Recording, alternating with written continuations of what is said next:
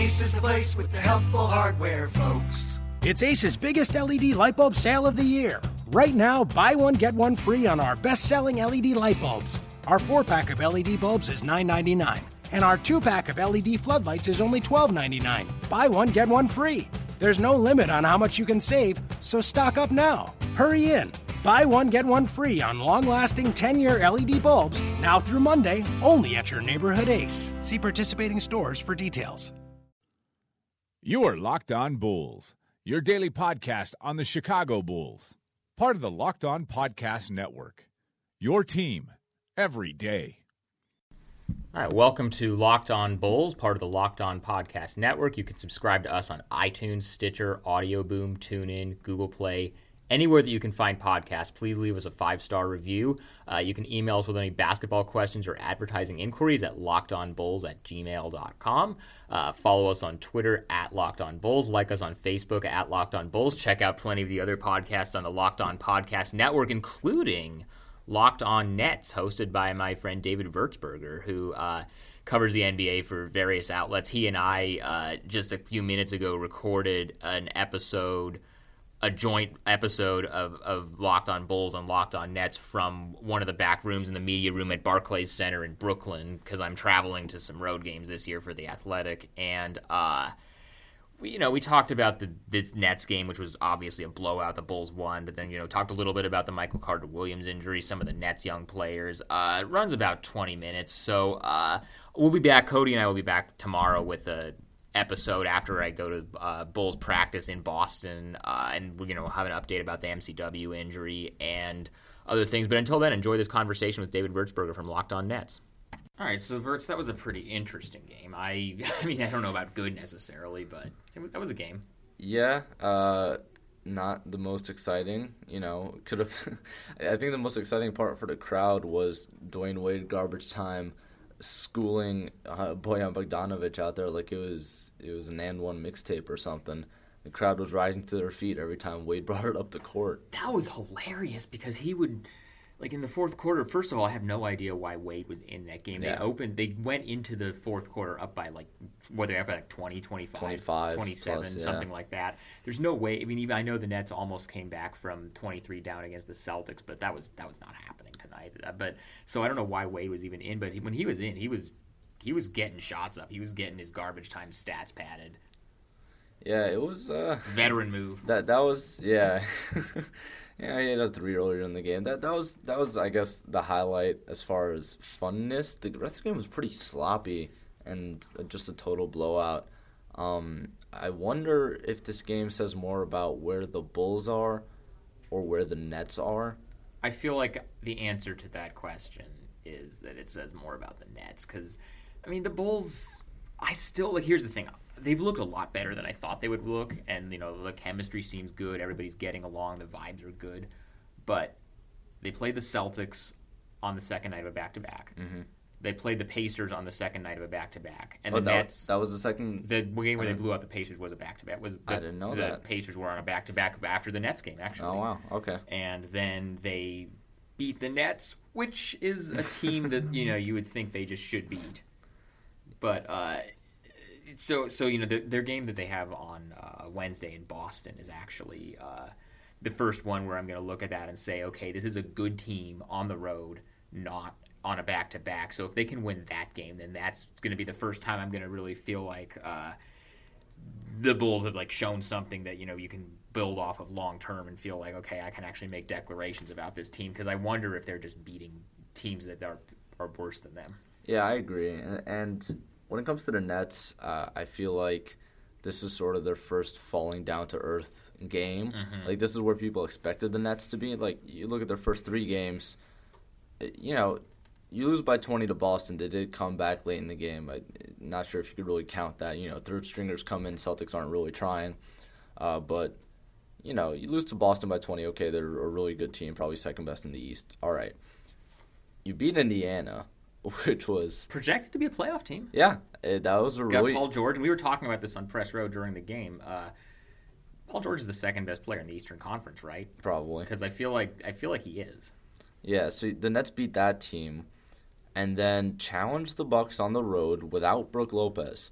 So you look at that and people are like, oh, hey, this Nets team. And you know what? I put them at 26 wins. And plus just the idea that, now they got a GM that's from the Spurs organizational tree, and they have a coach in Kenny Atkinson who's like praised for developing young players, and they signed Jeremy Lin, who has a relationship with Kenny Atkinson, and they have some young guys, and there's kind of a little bit of buzz of like, hey, this team isn't going to be good, but they're going to be fun. They are most definitely going to be fun, and they're going to try hard, and they have this weird the talent is just not there. Right, they have this camaraderie there. I think it's pretty evident, and so this Nets team, this was their falling down to earth game. I put them at 26 wins and caught some flack for it. People thought I was going too high on that, but you know what? I think that's too high. They can outwork some teams, and they're going to shoot the hell out of that three ball. And you know what? They shot, like 30 of them tonight? Missed most of them, but on a night where those do fall, because they don't have great shooters, they do have some streaky shooters. Like Bojan can get hot. Sean Kilpatrick can get hot. Jeremy Lin can get hot. Justin Hamilton can get hot. And it's going to, like, the Nets are going to have a lot of these games, but they're also going to have a decent amount of games where they just come in and start burying threes against a way superior team and win, which is what they kind of did against Indiana, even though they also played some pretty good defense then too. I have to say, I was encouraged that the Bulls actually won this game. Not that it was ever really close, but there was a thing last year, and this is something that they like to harp on, was that they were 7-1 in the 8 games that they played against Cleveland and Toronto, which were the top 2 teams in the East last year, and they still didn't make the playoffs. And the reason they didn't make the playoffs is because too many times during the year they would just lose games to like Phoenix and these teams that are clearly not as good as them or as talented as them that they should beat. So far this year, they've been just taken care of, and even if they won these games last year against these worst teams, they would like let them hang around and just not put them away. Tonight, they just never let the Nets. They got up at that big lead in the first quarter and just never let Brooklyn get back in. It was never a game after like the middle of the first quarter. No, it wasn't even close. And you can go pretty far just beating up on bad teams. So that's something to watch with Chicago. I think the most interesting conversation we had on Press Row was, is Anthony Bennett the worst first overall pick of all time? When he checked in, like I remember that they signed him this summer, but like he actually made the team. Yeah. And he's actually getting minutes. I know it was a blowout, but he was getting minutes, and it's like, yeah, that is the worst. Because, I mean, okay, even who are the other recent contenders? Greg Oden was a generational talent and just could never stay healthy. Like, that wasn't a bad pick based on talent. Andrea Bargnani, like, as much as he's become a punchline, he had a couple of good years in Toronto before his career just completely fell off a cliff. Anthony Bennett, barely played his first year in Cleveland. It was like famously it took him like 10 games into the season to even have a game where he scored 10 points, and it was just miserable. Like, he had to delete his Twitter, and then he gets traded to the Timberwolves and as part of the Andrew Wiggins Kevin Love trade. Right. Doesn't do anything there, and then he goes to Toronto, which was supposed to be, hey, I'm coming home. Like, he's Canadian, he's going to go back to Toronto, and he's going to do well there. He's got a coach there that he likes, and didn't do anything there. He got bought out in the middle of the season. Yeah, it's been a rocky road, and it's funny you brought up Oden because like. I feel like Bennett is just going to keep hanging around as that sort of guy that teams say, oh, he was drafted first overall. Maybe we can, this is a reclamation project for us. Which the Nets are like the third team saying that. Yeah, it's it's a rough situation. I mean, like, if the Cavs took. Who else was in the draft? Like, Victor Oladipo was the obvious pick, I think, at the time. Was he? Well, see, that was a weird draft because that was Michael Carter-Williams won rookie, and we'll get to him in a second because he had a knee injury. That was the only real news. Yeah, what is the status on that, by the way? So Hoiberg said, and for those of you who don't know, in the first half, Michael Carter-Williams went down holding his left knee. He left. I should note he was walking under his own power. Yes. He didn't have to be helped off. He wasn't even like being held by any trainers. He walked up. He was obviously limping, but he walked off by himself, so that's a good sign. The Bulls said during the game that he was ruled out for the game with a knee injury. Fred Hoiberg said afterwards that they were calling it a knee sprain, which is usually just what they call those kinds of things. Until they actually check the MRI. Until they actually do it, but they said he's going to get an MRI tomorrow when they get to Boston, so we will know more then, and I will have a Locked on Bulls episode for you guys then once we actually know about what his injury is, but for now, I would imagine if I had to guess, I think he probably is not going to play against the Celtics on Wednesday. I don't know about beyond that. It'll just all depend on what the MRI says, but that's not great. And I'll be interested to see. Let's say he does miss a little bit of time, what they do as far as who gets those backup point guard minutes, because Isaiah Cannon played a lot tonight and he shot the ball well, but he's more of like, he's not really a point guard as much as he's like the Aaron Brooks type of guy that just comes in off the bench. And he's wearing Aaron Brooks' number, too, to make it even more appropriate. Like, he just comes off the bench and gets buckets. Speaking of point guards... so I think Denzel Valentine maybe will get his actual shot, because he only really played in garbage time the last 2 games, but I think, if MCW is out for a while, they do like Denzel running the point. And I think maybe now that he's got a couple practices in, he's gotten a couple games in garbage time, like maybe Fred will feel more comfortable bringing him in and actually playing him real minutes running the offense. Yeah, I can see that happening. But, you mentioned running the point. Nets fans, well, first of all, Lin, another pretty solid game. He was good. Yeah, he's, he's been sort of 4 games in. He's had, like, 1 great game. This one was pretty good. And he had a sort of meh and bad game. A little all over the place. We'll see maybe 20 games in how that stabilizes. But we saw Isaiah Whitehead. I'm convinced he's going to be a good NBA player despite he had a bad night. I mean, Vasquez is out. Atkinson says it's a day-to-day situation, so we're not really sure when he's going to get back. It's a sore ankle. But, Whitehead, he sees things an NBA point guard should see, and he tries on defense, and he has skills. Like, it's not like he missed 2 wide-open threes today, but that's more of, I don't know, nerves or something, because we've seen him hit 3. Like, he can shoot the 3. I think he's going to be a good player, and I think this is one of those things, second-round pick. Nets fans need to be patient, with guys like him and McCullough. And I'm glad we got to see extended minutes to him, even though it was because of the injury. But McCullough did play a lot in the 4th quarter because of the blowout, and I feel like with the Nets, if they're going to get killed in games like these, which it's going to happen, it's not a big deal. Like, this team doesn't have a ton Nobody of talent. ever thought they were going to make the playoffs anyway. No. I mean, they're going to have a handful of these games. Throw out the young guys, give them some good playing time, give them some game reps. I think that helps, even if we don't see a ton of improvement over doing that. I think that's the way to go. But we also said something else about the Nets, was that Doug McDermott would be the best prospect on this team, right? He would be. I think it's that's not even a question. Like, who's even the competition? Rondae Hollis-Jefferson, yeah. And he hasn't really done much yet. He can't shoot. He's a good defender. I like his. He's one of those guys that looks like he should be a good NBA player. Yeah, it's been 4 games into the season. And I know he had some injuries last year, so he missed a lot of time. Yeah, there hasn't been much improvement on his game. It seems like over these first 4 games. We're going to have to watch more, obviously. This is a small sample size, but I'm hoping we see a little bit more maybe on the defensive end. Maybe making less of those rookie mistakes. He's still a bit all over the place, but he recovers so well because he's an absolute freak, which I love about him. Mm-hmm. Offensively, the mid-range shot sort of had it going last year, kind of has it going this year. Just a small sample size. I just feel like he hasn't stuck out on this Nets roster, which is a problem because there's not a whole lot else to look at. Do you think they're going to trade Brook at some point? Yeah, no, I've mentioned it on my podcast. He's gone. This isn't me saying I have sources saying I know what they're going to do, but it just makes 150% logical sense for them to move him by the trade deadline. But here's the thing: what are you going to get for him? Because he's making $20 million a year, which I know it's not a bad contract for a starting center.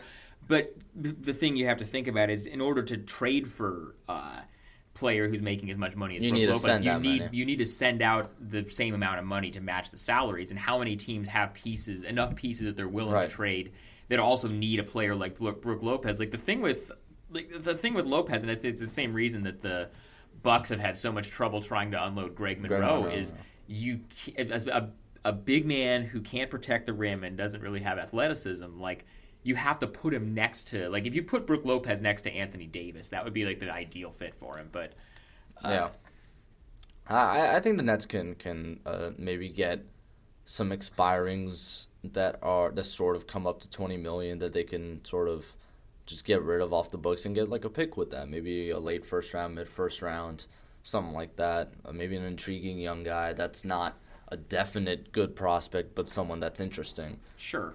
Yeah, that's what I'd see. So I have you on here. You're a Bulls guy. Let's make this trade right now. I will trade. What do you want for Brook Lopez? See, I think that Bulls don't really need Brook Lopez. No, Robin fits really well. Robin has been fantastic. Yeah. he's doing exactly what you ask of Robin Lopez to do. He will, he rebounds, he protects the rim. He's gonna go his whole career being that guy that he keeps getting shipped away, and like and then just because whenever he's on a new team, it's like, oh, he's perfect, he fits in great, and but then he leaves again. Well, right, because he was really solid in Portland. He was really solid with the Knicks last year. He's New been Orleans, solid so far. Chicago, Phoenix. He's like the only guy, because you know how usually like what the joke is with the Suns training staff being what it is, where like Grant Hill has all these injury problems, Steve Nash has all these injury problems, and then they go to Phoenix and they suddenly do it. Robin, sorry, I did the Fred Hoiberg mistake. Robin was the only guy that I can think of who, when he was in Phoenix early on in his career, he could never stay healthy. And then he gets to New Orleans, and he's been super durable ever since then. You threw me a question about Brook Lopez. I'm careening off a different topic here because we can't. We're talking about we're not saying how much can we really we can't talk about Bulls this Nets game. blowout. Yeah, this game was just awful. There was nothing happening. I will say real fast for the Nets fans listening, like, this isn't a big deal. The Nets are gonna have these games. Like, you shouldn't have any like crazy reactions to this. But let me ask you this, Sean. Okay. Who's the better point guard right now, Rajon Rondo or Jeremy Lin? I would rather have Lin. I agree. I think Lin's better, but at the same time, like, it's really difficult to overstate the impact that Rondo has had in terms of like the locker room and all that stuff. I mean, so that's all that stuff in terms of who you want on your team, and Lin's a great teammate too. So. Yeah. But I mean, who's a better player right now? I think it's Jeremy Lin, and I don't think it's close. Okay, that's good. Well, I agree with you. I don't know. So what kind of impact has Rondo had on the locker room? I mean, on the court, it seems like he's sort of touch and go defensively. He's been engaged a little bit. At times, yeah. At times, I mean, Jeremy Lin kind of cooked him at some points in this game, but his passing's still there. Obviously, it seems like he's looking for a shot a little bit more than in past years. Yeah, I think tonight was probably his best scoring night with the Bulls, easily. So that's not saying much. That's not saying a lot. He had 10, 12 points. Yeah, but now as far as his impact in the locker room, like, every single player on the team has just raved about. He comes in. He was in here in August, like, working out with guys. He's been super talkative. He's been, like, pointing out things to guys in the film room. He's all about finding guys easy shots, making guys push the pace a little bit. That's good. He's basically the exact kind of point guard. I mean, he can't, besides the fact that he can't shoot, he's the exact kind of point guard that should be playing in like a Fred Hoiberg offense. There you have it. We got to go. It's late. Yeah. We don't want to be in this building anymore. Sean, plug yourself for the Nets fans listening, and then I'm going to plug myself for the Bulls fans listening. That sounds good. So you can read my work at The Athletic, which is theathletic.com. It costs money, I should point out, but if you want to read... It's worth it. It's worth it, but not only is it worth it to read my stuff, which, I mean, I think my stuff is okay, yes, but... Take my word for it. But I would say that, we have a couple other markets. We have Toronto. We have Eric Kareen writing about the Raptors, which he's one of the best. He's been covering that team for many years. He's great. Yep. We have Danny LaRue doing the Warriors. Yeah. And then, in other sports, we've got the Cubs in the World Series right now. So, obviously, Chicago, we got Sahadev Sharma and John Greenberg on that beat. That's where you can find me. You can follow me on Twitter at Hyken, subscribe to Locked On Bulls, and leave us a 5-star review on iTunes. And then, so Vert, do you want to plug yourself? You should do all those things. You can find me on Twitter at _Verts. You got to get rid of the underscore. Okay, so it's some French guy. Some guy in France has at Verts. Does he tweet? Enough to that his account can't be deactivated. And I've tweeted at him, like, dude, can I have this account? And he's like, no. My friends have always called me Verts, and his name's like Chris Green or something. I don't know where Verts comes from. Maybe he has a high vertical. What about Verts NBA? Would that be bad? No, don't do that. Don't put... Literally every blogger it's kind of lame. Puts NBA in their name to make themselves look like an expert. David Verts? Is that like... I don't know. I mean, we'll work on it. Yeah, okay. So find me on Twitter at _Verts. I'm sorry about the underscore. I don't know why I came up with that when I was like 13 or something. As opposed to like 15. I am writing about the NBA at Vice Sports and another undisclosed website because I haven't exactly written there yet. I just have a pitch that's approved. I'm freelancing around. You can read my stuff. I have some hot takes on my Twitter. They're pretty hot. They're pretty hot, I gotta say. I think that's about it. Go subscribe to Locked On Nets. Leave a 5-star rating on iTunes because those really help out. And yeah. All right, so I will be back with the Locked On Bulls from Boston tomorrow. So take it easy, guys. Have a good one. Rush into Old Navy today for up to 50% off store-wide. Get dresses from $15 for women, $12 for girls, plus up to 75% off clearance for the whole family right now at Old Navy and OldNavy.com. Valid 10/16 to 10/20, select styles only.